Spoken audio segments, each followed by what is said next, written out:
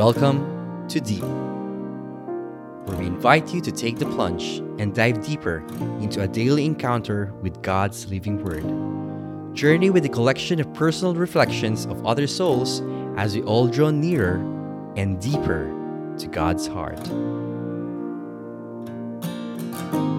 Hello, everyone, and welcome back to your Soul Sunday here at Deep, the first Soul Sunday for the new year 2023. This is Apple, and I would like to invite you to reflect upon today's gospel on this feast day, the octave day of Christmas, but it's a feast day, the solemnity of the Blessed Virgin Mary, the Mother of God. And so we welcome this beautiful new year with all of the things that it will bring into our lives. Primarily, we're going to enter it with the prayers and the intercession of our Blessed Mother. So I would like to welcome you into 2023 and to invite you to reflect upon today's gospel taken from the book of Luke, chapter 2, verses 16 to 21. The shepherds went in haste to Bethlehem and found Mary and Joseph and the infant lying in the manger. When they saw this, they made known the message that had been told them about this child. All who heard it were amazed by what had been told them by the shepherds. And Mary kept all these things, reflecting on them in her heart. Then the shepherds returned, glorifying and praising God for all they had heard and seen, just as it had been told to them. When 8 days were completed for his circumcision, he was named Jesus, the name given him by the angel before he was conceived in the womb. The Gospel of the Lord. We're going to keep this reflection short today because it's a beautiful feast day, and for sure you have a lot of celebration maybe at home. You may be celebrating with your family or with your friends, or maybe you might be one of the people who have work on New Year's Day. And no matter what kind of situation your New Year's Day may be, I would like to direct your attention to one particular verse in today's gospel. And Mary kept all these things, reflecting on them in her heart. The number one witness to the life of Jesus here on earth was not his apostles or not the people who follow him around, but the number one witness to Jesus' life here on earth was Mary. Because even before Jesus was conceived, Mary was already experiencing what it would be to become the mother of God.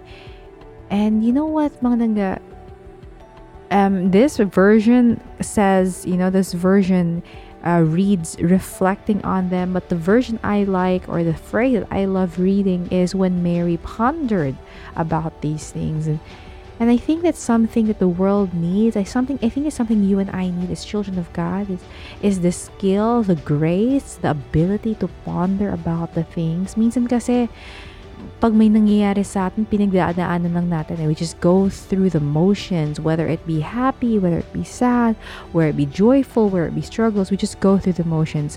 When something happy that takes place, we're like, yes, but the minute it's done, that's it. The elation's gone, the experience is gone, the emotions have died down.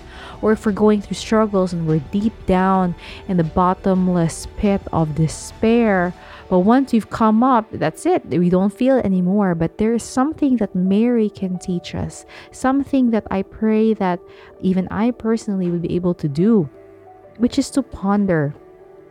Which is to ponder about the things that God keeps doing in my life, in everything. And so I pray in the joyful things or in the not so joyful experiences in our life, that we may always ponder. In pondering, that you may ask God, what is it that you're trying to tell me, Lord? What are you showing to me? How are you speaking to me? How are you teaching me? How is your Spirit moving me to become someone closer to your heart? Mary kept doing this in everything that took place in the life of Jesus, from the time of conception up to the time of his crucifixion, even until the time of his resurrection. Mary pondered everything, and so that's why she's a witness. And I believe that when you and I are able to ponder upon God's movement and God's spirit in our lives, we would have maybe not a richer life in terms of money, but you would have a richer life in our relationship with God. And so today on this feast day, I greet you, and today on this feast day, I pray for you that Mama Mary will teach you and I how to ponder better. How to ponder, not para maging mga emo tayo, hindi. How to ponder better so that we can become better children of God. So let us pray. In the name of the Father, and of the Son, and of the Holy Spirit. Amen. Hail Mary, full of grace, the Lord is with thee. Blessed are you among women, and blessed is the fruit of your womb, Jesus.